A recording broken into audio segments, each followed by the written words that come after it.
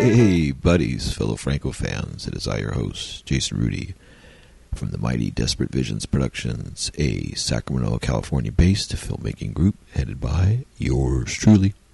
And today I am here to bring you another episode of the Franco Observer Podcast. This being episode 151, film 167, Vampire Blues. So, before we get to Vampire Blues, let me tell you where we are at in the Desperate Visions timeline. Right now, we are in pre-production on the short film, The Amityville Killer, which will be part of the Amityville Aliens feature anthology film, helmed by Mr. Donald Farmer, and that should be out in 2024. So, be on the lookout on your favorite social media platform and look up Amityville Aliens, and you'll see all that's going through there. And I am on post-production of Shino's Ferratu, which would be film 18 or so from Desperate Visions Productions. So, keep that on your radar, and we should have that out ready to roll by the end of this year of 2023. So, that's where we're at on the home front, and now here's where we were at on the Jess Franco front. We are on Vampire Blues, like I mentioned before, film 167. This is, of course, the one-shot productions, the digital age, the video age of Jess Franco. This is a U.S. video DVD title, made in the year of 1998, USA. Copyright 1999, One-Shot Productions, alternative titles, Los Blues del Vampiro, Spanish video DVD, Vampire Blues, alternate Spanish title. Trailer title for this is Vampire Sex, which I guess they just jump right in and take out any of the guess work of what this film may be. And the German title is Vampire Sex / Lady Dracula Part 3.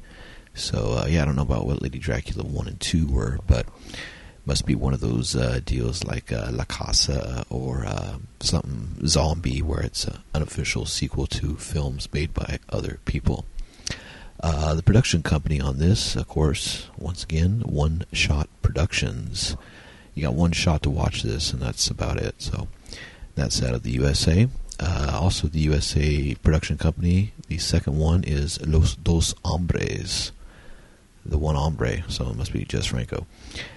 Video DVD distributor on this is Sub Rosa Studios out of the USA and Velevision out of Spain.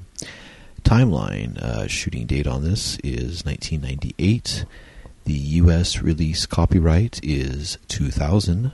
Came out in Spain, and Impacto Films DVD, 2002. And finally played the Spain Velevision reissue, July of 2010. Running time on this, Spanish DVD is 90 minutes, 45 seconds. And the U.S. one-shot DVD is down to 67 minutes, 48 seconds. And if you've listened to past episodes on this, you know my disdain and kind of fervor for this types of films. So I guess the 23 minutes less running time is a blessing in disguise. So, all right, director on this, of course, you don't know. You obviously would know, because that's why you're listening to this, is Jess Franco. Writer, of course, Jess Franco. Producers, Kevin Collins, Peter J. Ivanko. Associate producers, Hugh Gallagher and Karen Wong. Not the Dr. Wong's Virtual Hell, but Karen Wong. Music, Jess Franco, Daniel J. White. Incidental music is Brian Horowitz and uncredited Randy Manos. And that's not Manos, the Hands of Fate, that's just Randy Manos. Vampire Blues alternate themes by Brian Horowitz, performed by the Ubangis, which is the fake Cramps band. 1998 out of Trash Palace. Director of photography, Raquel Cabra, actually Jess Franco. Online editor and effects, Juan Jose Villar. Makeup effects, Eva El Saltenko. Production manager, Josh Kallman. First assistant director, Pedro Timbori. And let's see what else we got. Camera assistant, A. Renford. Best boy. We got a special effects person, Jose Sanchez Miranda. Not Soldad Miranda. Let's see. Well, he's got quite a bit here on this era. It's funny. The more people he has working for him, the less quality of the film is compared to when he was doing his own stuff down back. It was a lot better. So it looks like this was actually made with Trash Palace, which is funny because they're one of the ones that sells a lot of the Jess Franco gray market stuff nowadays. So it's interesting because we see here additional credits for One Shot website, The Bangis, written by, re-edited by Jess Franco, copyright 1998, Trash Palace. American version edited and prepared by Kevin Collins, produced by One Shot Productions, and looks good. Okay. All right, cast on this, Raquel Cabra as Rachel Shepard, plays the role of Rachel Crosby, and that's not Crosby, Stills, Nash, or Young, but Rachel Crosby. Analia Ivars, who's always a highlight in these era of films, plays Countess Irina von Murnau. Lena Romay, of course, plays Marja, a gypsy fortune-teller. Not a bank teller, but a fortune-teller. Jess Franco, of course, plays the merchant. Peter Timburi plays the knave. Additional credits from One Shot website. American voice artist Jessica Loau plays Rachel Crosby, and Leora Zuberman plays Countess Irina von Murnau. All right, I'm going to skip the synopsis because we always give that on the second portion, the review portion. But we will jump through the production notes. Filmed back-to-back with Dr. Wong's Virtual Hell, with which it shares a couple of locations, Vampire Blues was made, despite what the credits say, with a crew of just 5. That's interesting. Joaquin Sanchez, Miranda, Raquel Cabra, Emilio Skarsgårdowski, Pedro Timburi, and a friend called Manalo. The shooting of both films took just 2 weeks. That makes sense. A similar schedule to the one that produced Franco's brace of Machis films in 1973. Much of the film was shot on a mini DV video camera, Panasonic 3 CCD Zoom Digital 500X. So there you go. So if you want to film a film on the same camera Franco did, you got to buy a mini DV video camera, the Panasonic 3 CCD Zoom Digital 500X. Review by Stephen Thrower. Of course, all information taken out of the book Flowers of Perversion, The Delirious Cinema of Jesus Franco, Volume 2 by the mighty Stephen Thrower. All right, review by Stephen Thrower. Toiling behind the perennial problems of the one-shot era is this haunting excursion into mood and menace. Minimalist, even by Franco standards, Vampire Blues has only 3 narrative elements. A lonely woman on holiday by the sea, a predatory lesbian vampire stalking her, and a gypsy fortune-teller who decides to help the victim. Very little happens, but Franco spins out the lonely wanderings of this heroine and gives the film a fragile sort of magic, harking back to his early 1980s exercise in gloomy minimalism. Sadly, a potentially atmospheric project sags beneath a host of encumbrances. Worst of all is the decision to shoot on videotape, a constant thorn in the flesh of Franco's later work, which doesn't really help when you're aiming for a strange and dislocated atmosphere. A less oniric medium is hard to imagine. Have you ever woken up and tried to describe a dream, only for the cold light of day to make what was weird and marvelous sound empty and banal? Film is the dream. Video is the cold light of day. Then there's the music of the Ubangis, whose cheerfully rough-hewn brand of shockabilly is completely unsuited to a melancholy film like this. Hear, hear. On screen, Franco is spinning a 90-minute tone poem about lust and loneliness. On the soundtrack, the band are plowing an exuberant 50s rock and roll groove with their horror-loving tongues firmly in cheek. Yuck. I tell you, man, they were fake or Cramps band, in my opinion. These are 2 completely different emotional flavors, and they don't really belong on the same plate. Vampire Blues is Raquel Cabra's most prominent role for Jess Franco, and she is ideally suited to the part. She moves with a somber pensiveness that makes you worry for her as she strays into danger.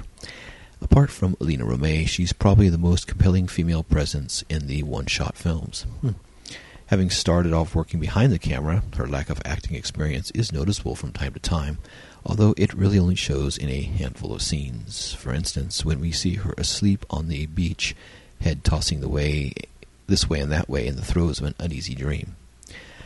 Suddenly she wakes and sits upright in shock. We've seen this countless times in Franco's cinema. It's one of the leitmotifs of his supernatural tales.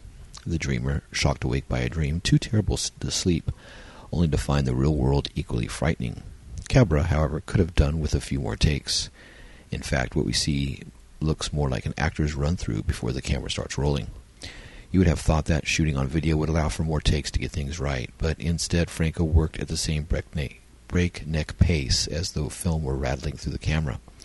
This may have been because of the shockingly low budgets involved, but it also suggests that Franco was addicted to filming at speed, even which he could have possibly taken more time, which I myself have that same dilemma. Nevertheless, Cabra's introverted acting fits with the mood of the film and makes her a plausible weaker soul for the vampire to prey upon.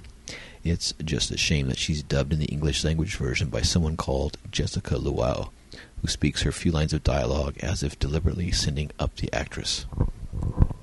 Anelia Ivers, who plays the wonderfully named Countess Irina von Murnau, has already worked with Franco many times, starting with La Blues de Calipop and El Juntamento de la Casa Usher in 1982.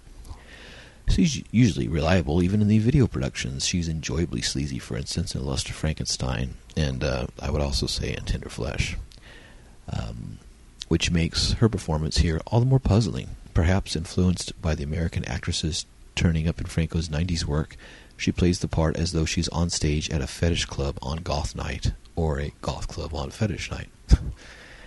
Why does she constantly look at the camera?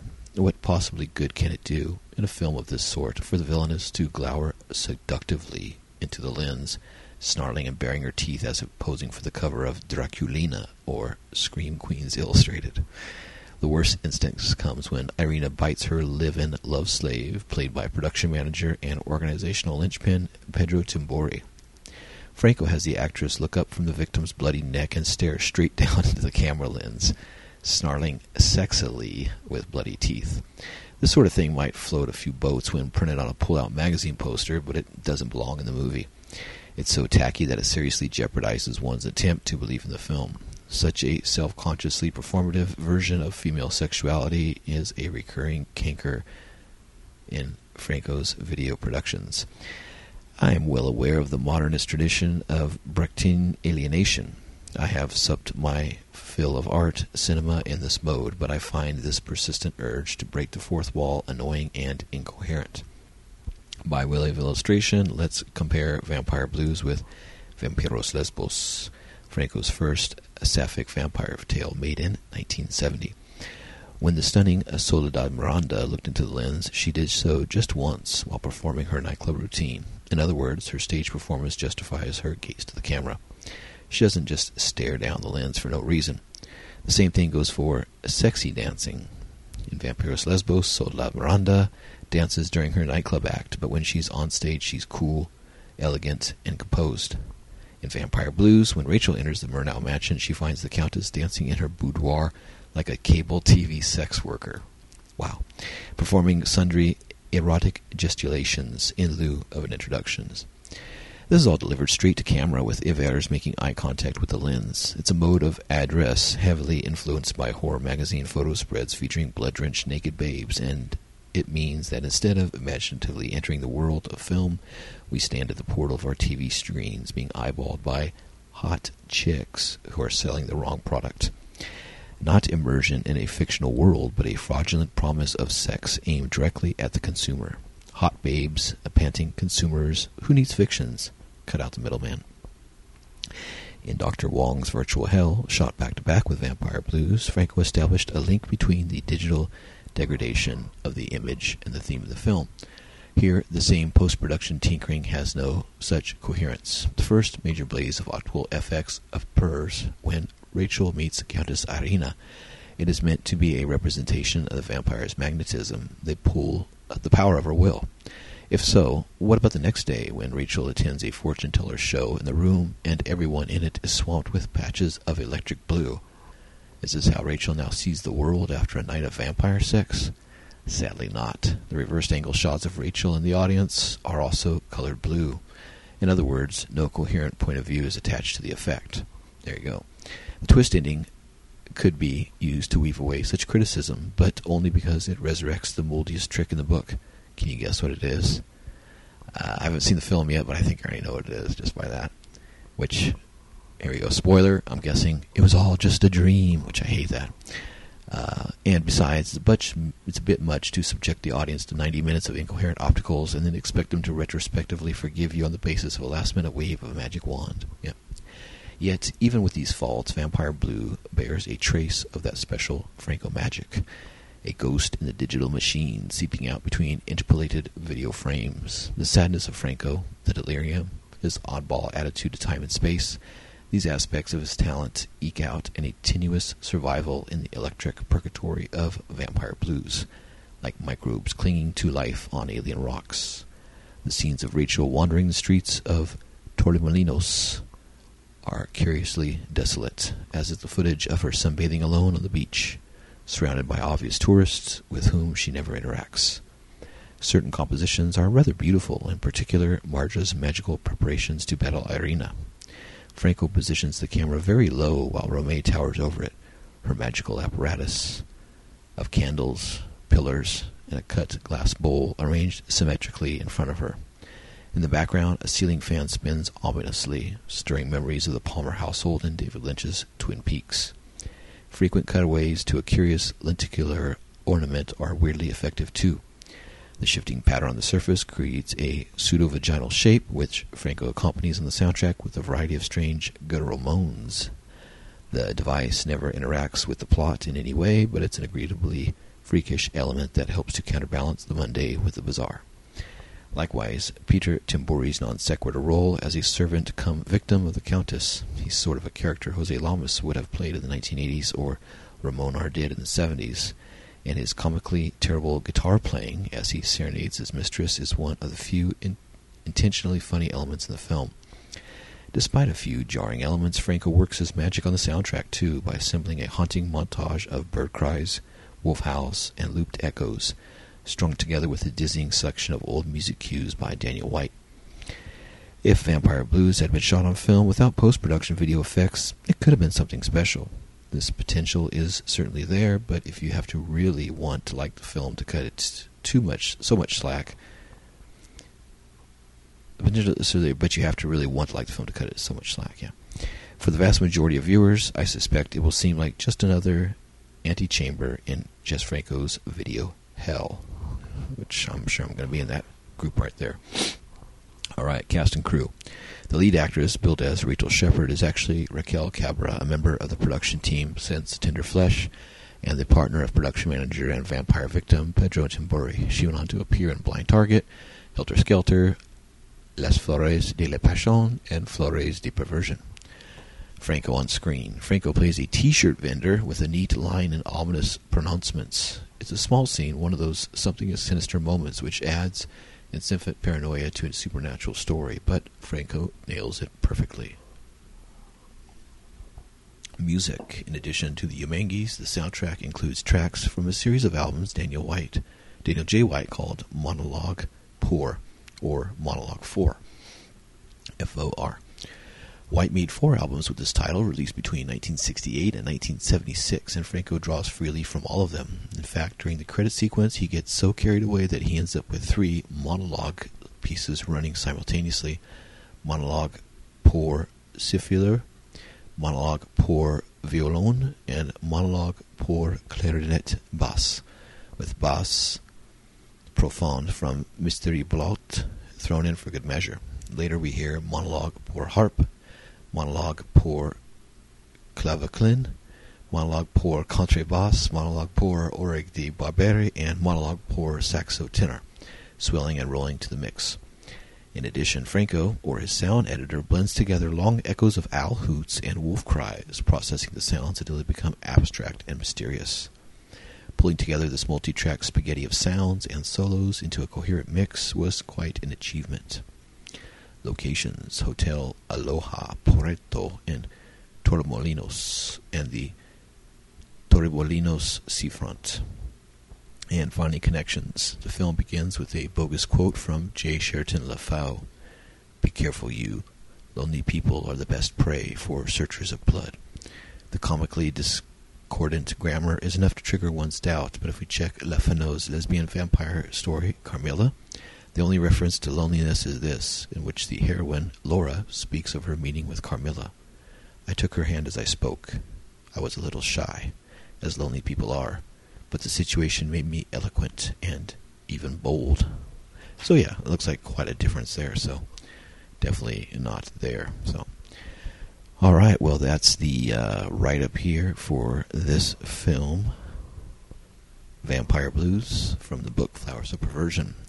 Hang out past the break, and you'll hear the little commercial we did for the Blu-rays, which we now have 7 Blu-rays for sale. Which are Mondo Sacramento, the short films of Jason Rudy Volume 1, and the short films of Jason Rudy Volume 2.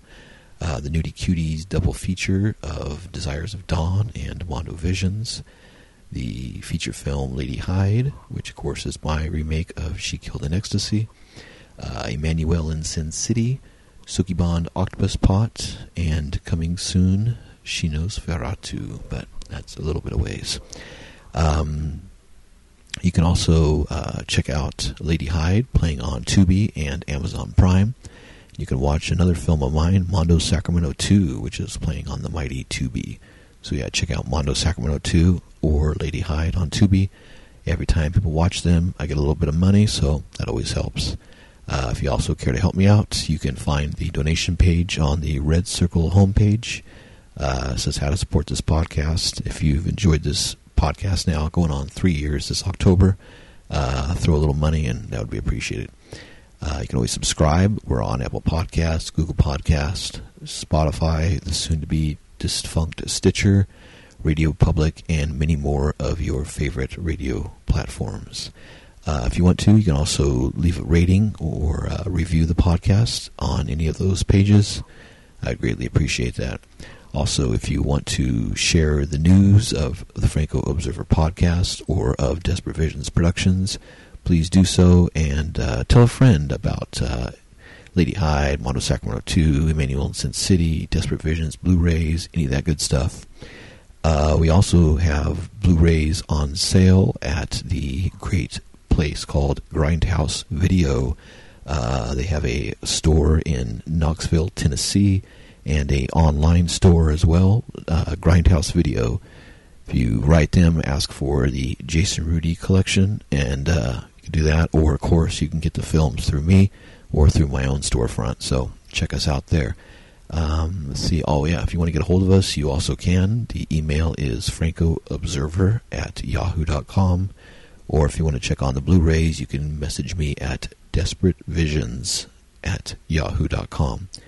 We also have a Franco Observer podcast page on Facebook and a Franco Observer podcast page on Instagram. So check us out there. So, all right. Well, I think this is going to be a solo review by yours truly because I'm trying to knock these out and do these once a week. Although, as you know, these one-shot productions are kind of a trying process, and I'm getting ready to start pre-production on Amityville Aliens, the Amityville Killer, and that's going to take up all of August. So I'm still going to do one of these a week to keep on my pace, but I'm going to let you know this is becoming a job. So, but we're almost through. We've got to persevere. So thank you to those who have written me to tell me that they dig me doing the podcast still, even though I'm kind of going through my own suffering for this. So, but hey, we're all made to suffer. So, all right, hang out past the break, and you'll hear my review of Vampire Blues. Buenas noches, maha.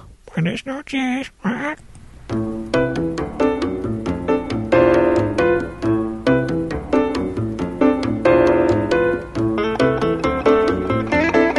Hi, This is filmmaker Jason Rudy with Desperate Visions Productions, and I'm here today to talk to you about my Blu-ray releases.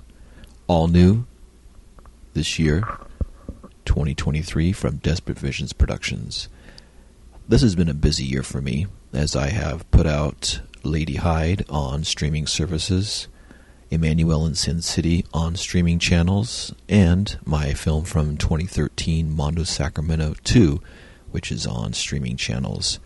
Lady Hyde is on Tubi and Amazon Prime.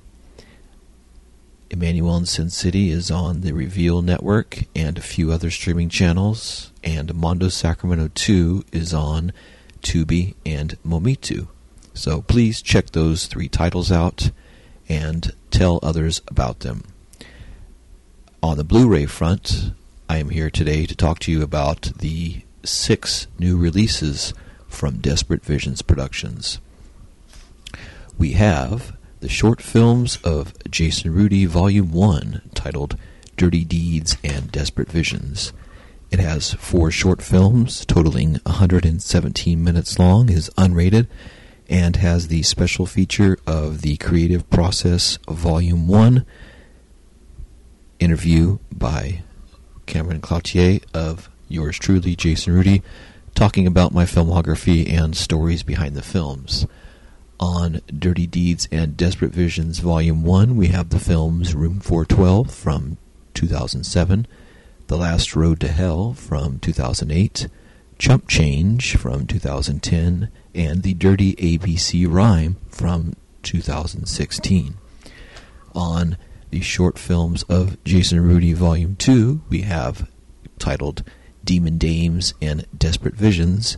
We have the films Lady M from 2010, The Hunt for Super Fox from 2014, Simone La Femme de Monde from 2015, and Report 2057 from 2016.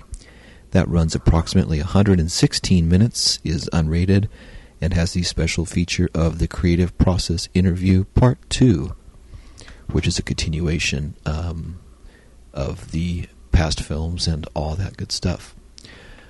Also, we have a Late Night Nudie Cutie Cinema double feature featuring 2 films, 2 Nudie Cutie films from yours truly, titled The Desires of Dawn and Jason Rudy's Mondo Visions.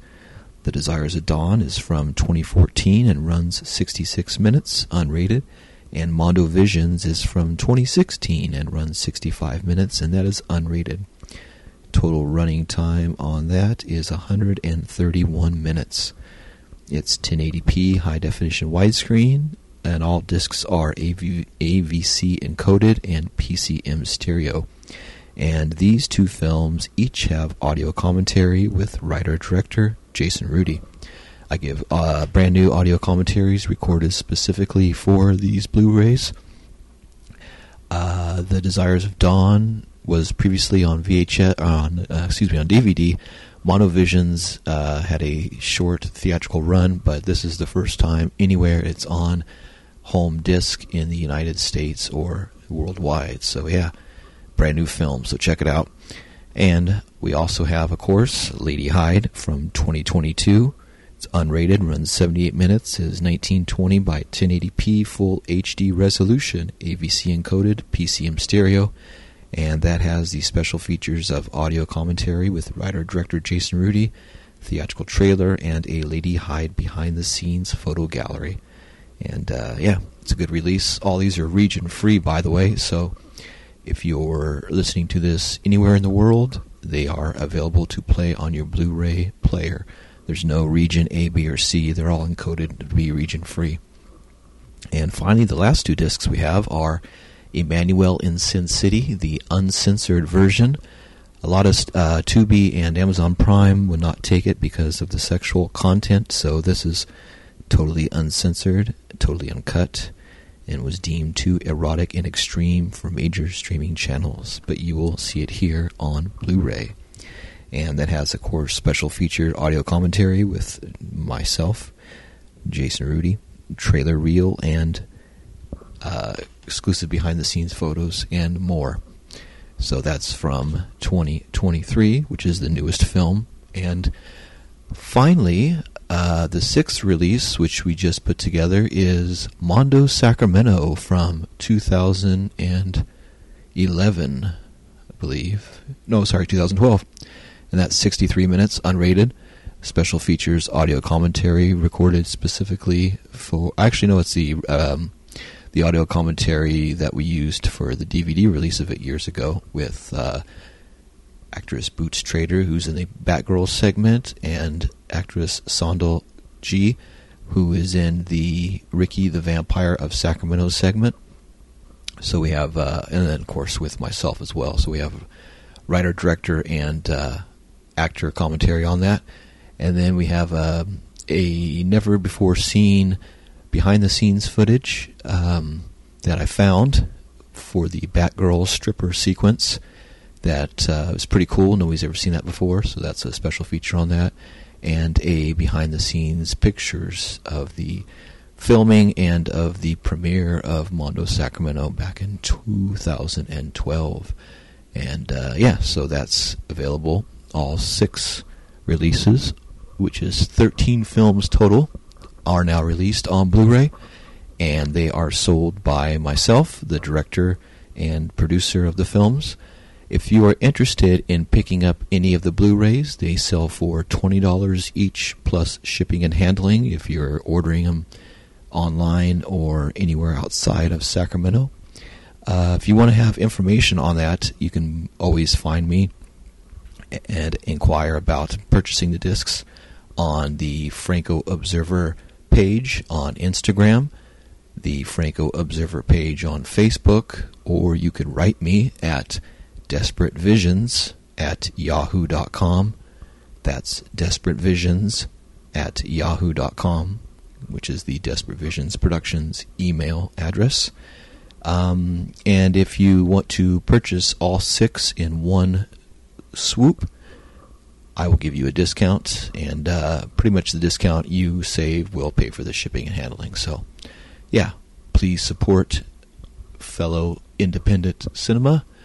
And this is a one-man operation, so I sincerely appreciate your support. So, yeah, once again, Emmanuel in Sin City, Lady Hyde, Mondo Sacramento, the Late Night Nudie Cutie Cinema double feature, and the short films of Jason Rudy Volume 1 and Volume 2, all available on Blu-ray, disc, region-free, with lots of special features. So pick them up today.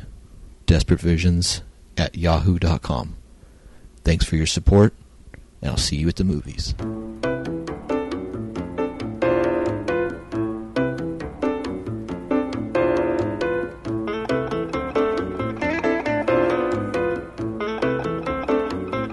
Alright, we are back with the review portion of episode 151, film 167, Vampire Blues. And I hope you enjoyed the little DVD Blu-ray commercial before this review. I need to update that because I know now we have Sukeban Octopus Pot 15th Anniversary Special Edition that's out, and that's not included on the commercial there. So, alright, well, I just got done watching Vampire Blues, and I will say I enjoyed it a little more than Dr. Wong's Virtual Hell, or what was the other one? Lust for Frankenstein, or Mari Cookie. I thought it was wasn't bad. It wasn't great, of course, but it wasn't bad.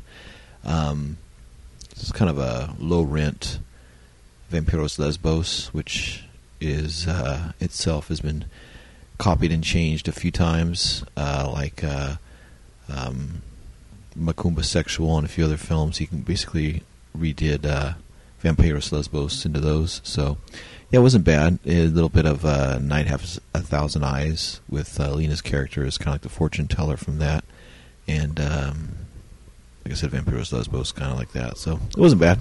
A little too much coloring of the solarization of the blues and reds, and the voiceovers were kind of bad. I watched the American version, which is shorter, The DVD I have is the Sub Rosa Blue edition, which doesn't really say on, or maybe it does. Yeah, it does. Special edition DVD features the American and the European versions.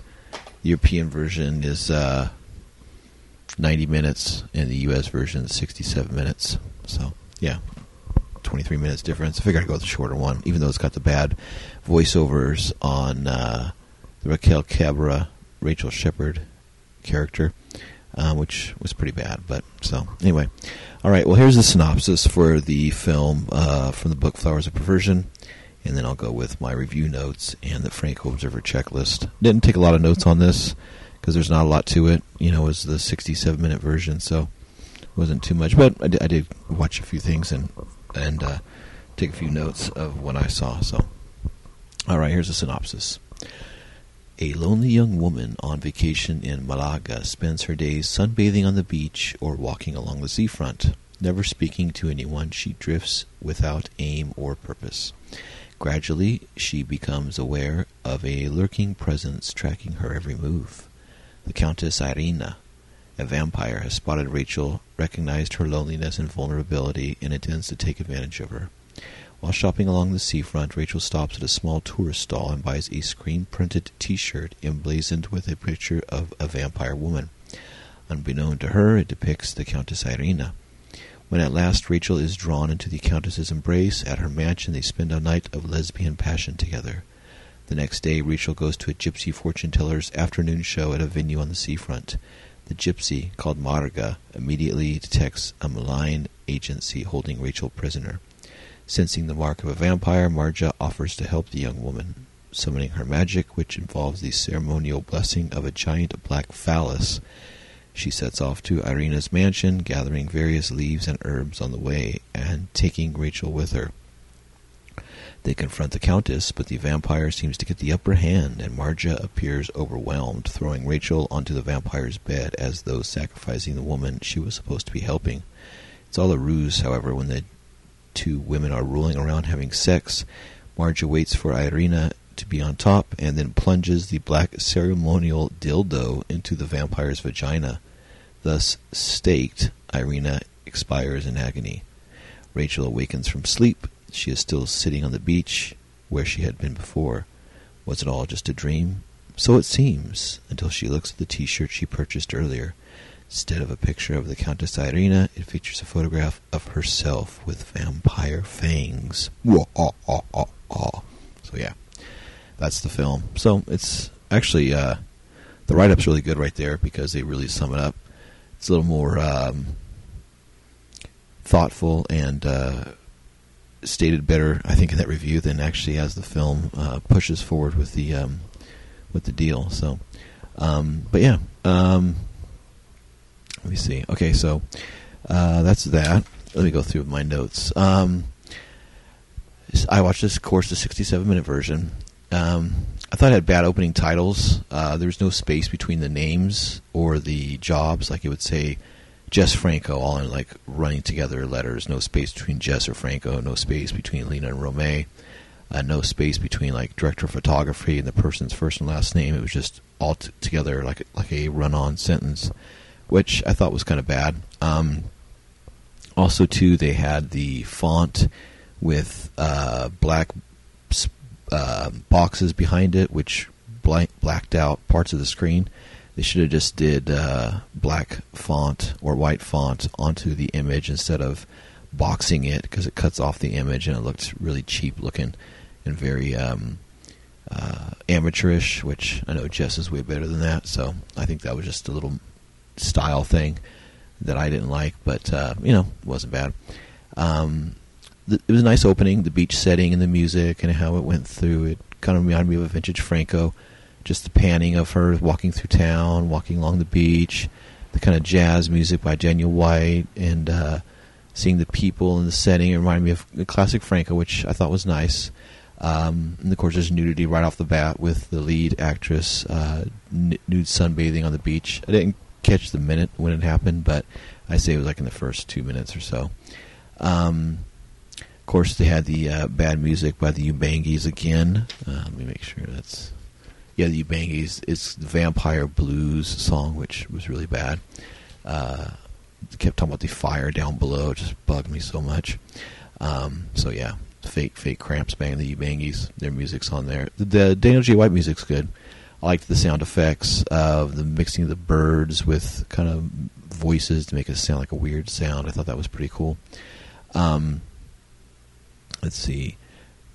Oh yeah, he did some nice sequences where the screen was black and white and like the vampire was in color, or only one thing was in color, and it actually looked good. It didn't look too cheesy or anything, compared with later on when he did the blue tint on everything and the red tint over everything, like a solarization. That looked kind of bad after a while because it blended into the face and the nose, and it didn't look good. I've experimented with that in some of my films, and I could see it didn't work, so I didn't use it. But Franco went ahead and did it, so yeah. But I thought the black was a nice scene when the vampire is kind of dancing, and he frames her in like this little jar that he's filming behind to give her the impression that she's in the jar, and only the vampire was in color, and the rest of the sequence was in black and white. And then he has a doubling effect where she's sitting there, and then her image is still dancing in the jar. Those two are in color. The rest is in black and white. And there was nice little touches like that, which I did note. If something's good, I'd like to think it's good. I don't like to sit there and slam everything because as a filmmaker, I know how hard it is to make films and the work that goes into it. I'm not one that likes to just sit there and trash stuff, because believe me, I'm a Franco fan after doing 151 episodes now of the film, of the podcast.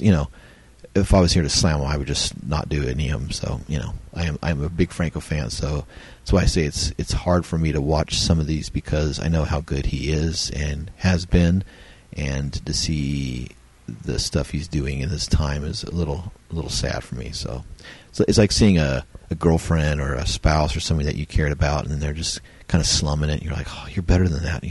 Don't do this. So that's why I am the way I am. Let's see. There's odd effects to give the vampire spell. Analia. Odd effects to give the vampire spell. Oh yeah, so she gives the spell to the woman, kind of like the mental link, like they did in Vampiros Lesbos and in Macumba Sexual, where you see her like kind of sitting there, and this time she's like sitting on the bed masturbating the vampire woman, and the other woman's laying in bed, tossing and turning, and they have like a mental image link. They give this odd effect where you see this picture that's on the vampire's headboard or deal above her bed, and kind of the shelf thing. It's like a picture of like almost like a circle with a line in there, and it's kind of like solarized look. And Franco likes to zoom in on that and kind of show that. And then he gives this effect of where he's kind of stretching the image to give her a kind of an odd kind of a effect to give her spell, which he did the same thing in the earlier films, but he didn't do the video effects on those, and it looks better when you don't do all that extra fooling around trying to be snazzy type deal. And this, I see what he's trying for, but I didn't think it looked good.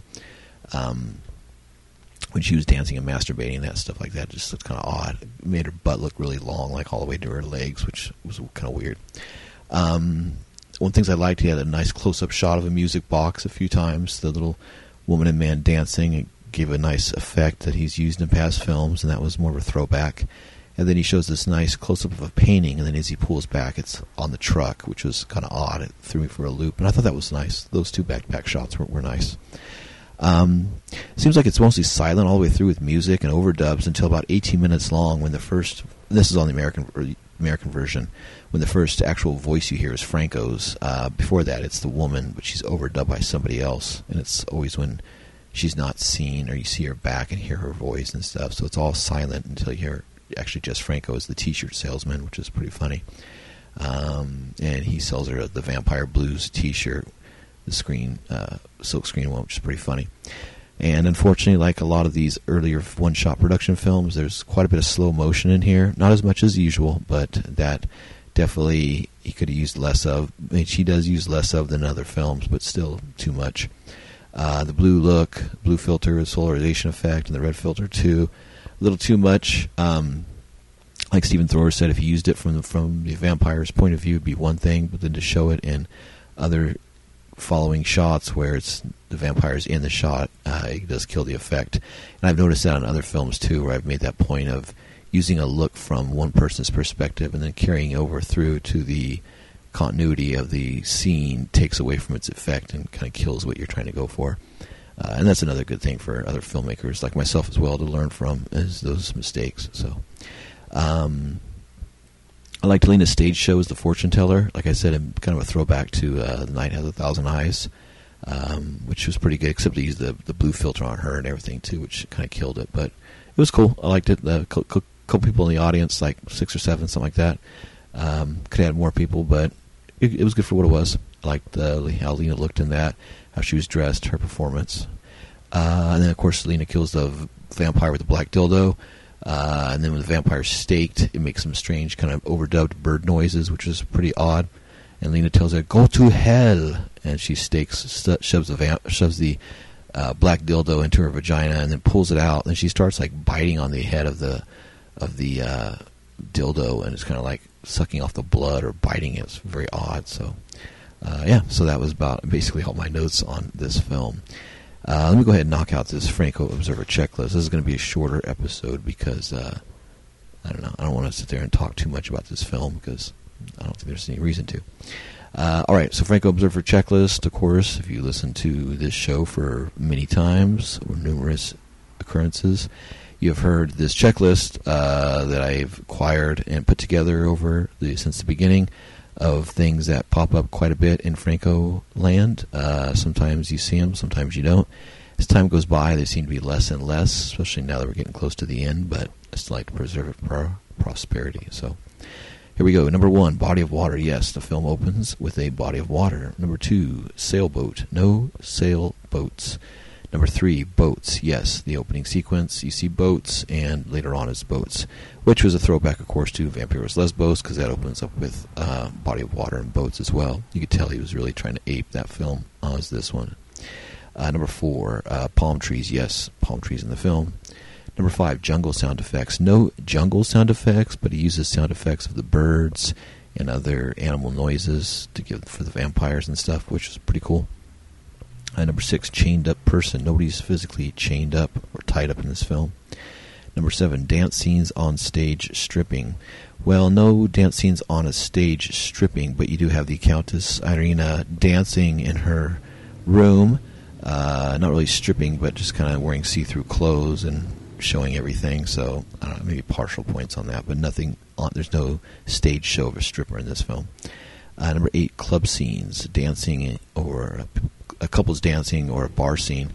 No, you have Lena as the fortune teller doing her stage show, but that's kind of in a club scene, but not really. Number 9, jazz music. Yeah, unfortunately, you have the Ubangi's shitty rockabilly music, but you do have some Daniel J. White kind of cues and a little bit of jazz music, so yeah, a little bit of that. Number 10, excessive zooms. A lot of zooming in, zooming out, quite a bit. Almost not every scene, but probably 9 out of 10 scenes. A lot of excessive zooms. 11, out of focus shots. Yeah, there's a couple out of focus ones when he's trying to do some of the shooting through glass jars things, which is kind of odd. And a few other shots where it's out of focus. Number 12, mirror shots. Didn't really catch any mirror shots in this. He shoots through glass, the jars and stuff, like I just mentioned, but no interesting mirror shots in this. 13, mind control theme. Well, you have the mind control of the vampire to the lead actress, but that's about it, really. No kind of a machine where she has mind control, but she uses the vampire's mind control, so I'll say yes on that. 14, magic tongue scenes. No, Lena doesn't show the magic tongue. The vampire woman doesn't stick her tongue out and lick or anything. It's more kissing and stuff, so I'm going to say no on the magic tongue. Not that I caught, at least. 15, red light. No red light, but red tinting. So I'll say no, but still there's quite a bit of red in here. 16, sheepskin rug. No. Masturbation with a C item.